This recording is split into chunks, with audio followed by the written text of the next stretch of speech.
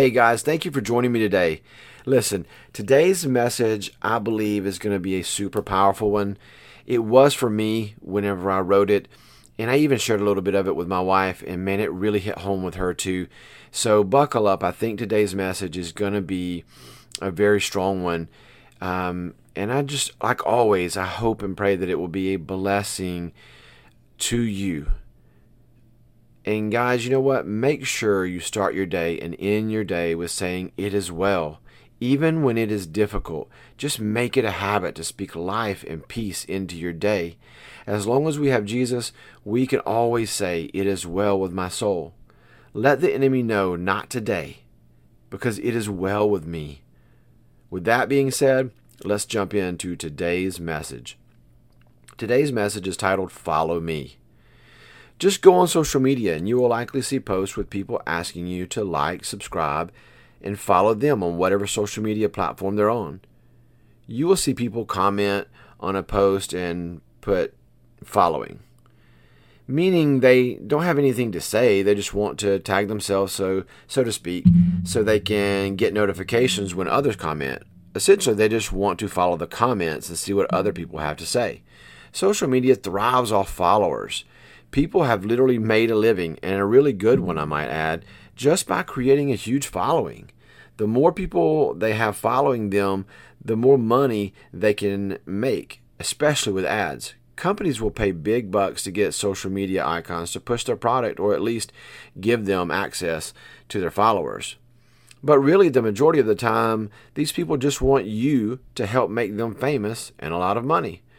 They're not trying to get you to follow them so they can invest in your life. They just want you to help them get what they want.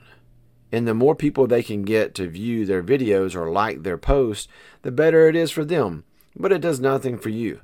I'm not saying that they necessarily do anything bad, just pointing out the general motives behind the need for huge followings on social media. Now, on another note, the U.S. Army took the phrase "follow me" from Major General Aubrey S. Newman and made it into their motto and used it as a teaching tool at one point. Leaders lead by being out front. They lead the way for others to follow. They are not going to ask you to do something they aren't willing to do themselves or haven't already done.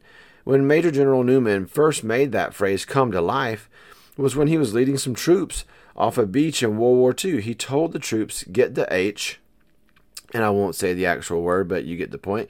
"Get the heck off the beach. Follow me." He led the way forward, which is what leaders do.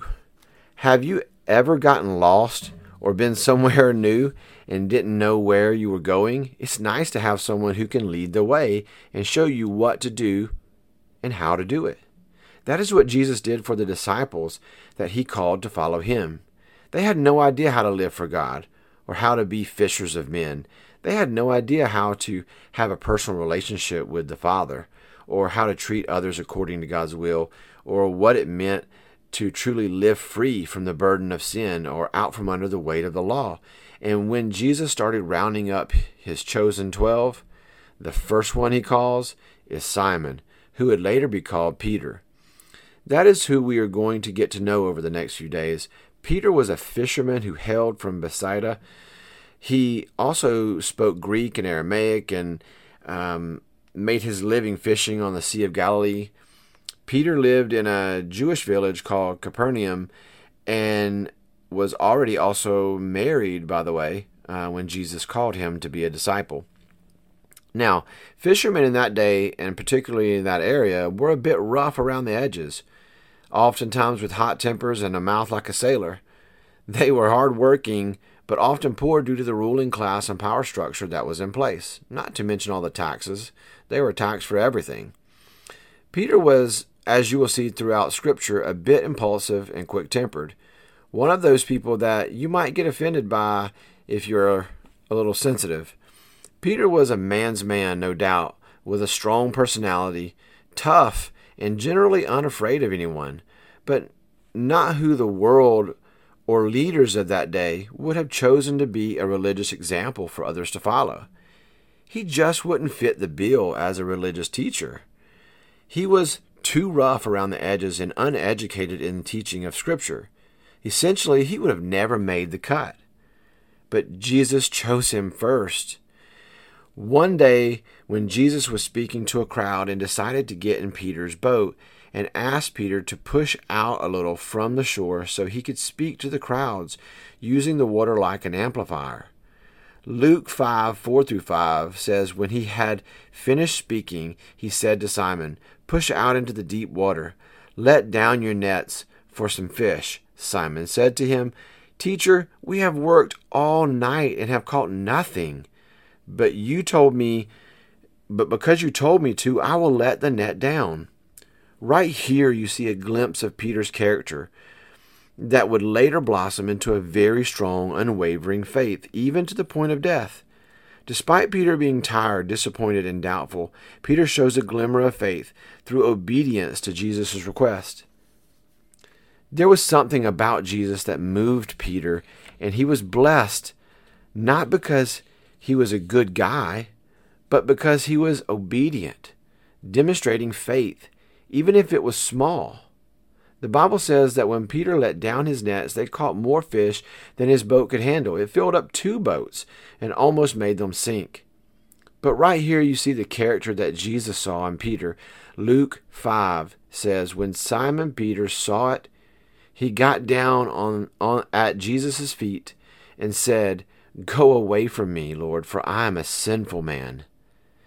The world might not have chosen Peter because they could not see what Jesus could see. 1 Samuel 16:7 says, "For the Lord sees not as man sees. Man looks on the outward appearance, but the Lord looks on the heart." When Peter gets his first glimpse of who Jesus is in this moment, he immediately humbles himself and admits he is a sinful man who is not worthy to be in the presence of Jesus. Yet Jesus tells Peter to follow him and he will make him a fisher of men. Mark 1:17-18 says, Jesus said to them, "Follow me, I will make you fish for men." At once they left their nets and followed him. In this first encounter, Peter shows us that the world may have seen a rough, sinful, unworthy man, but Jesus saw an obedient, passionate, fearless warrior for the faith, a future leader of the church. Peter is such an incredible character in the Bible from which many valuable lessons can be learned. I know that I relate to him in many ways.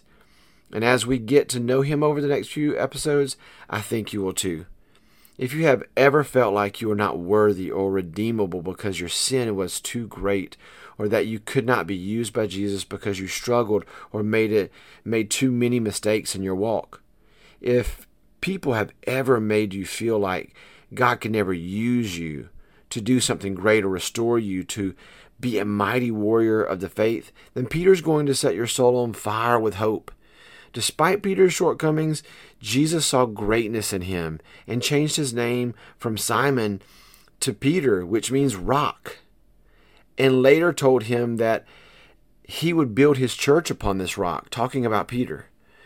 Regardless of who the world says you are, regardless of what the world thinks you are capable of or worth, know that Jesus sees greatness in you.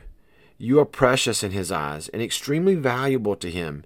He can restore what is broken. He can elevate you beyond your sin.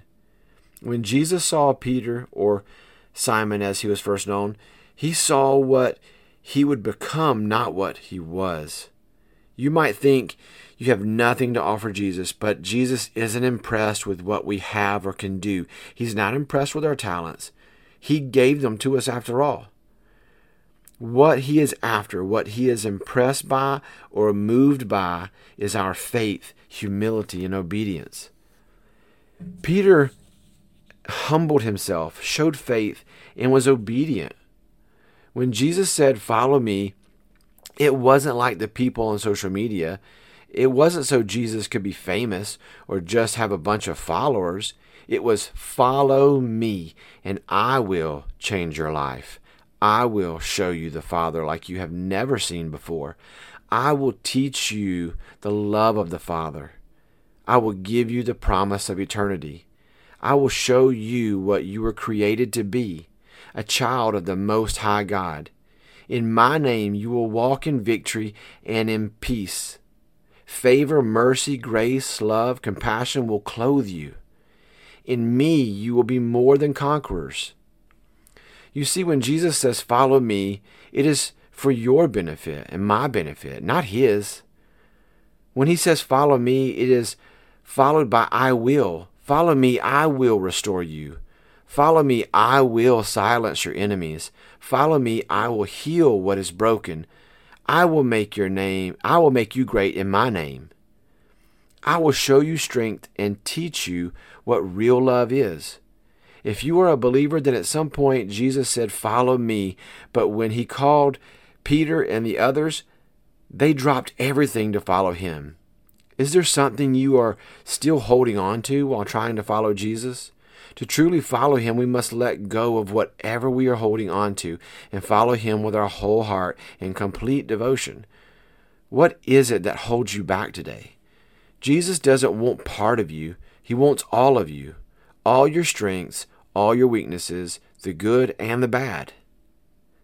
Jesus, I pray with everything that is in me that you will take your people to a new level in their walk with you.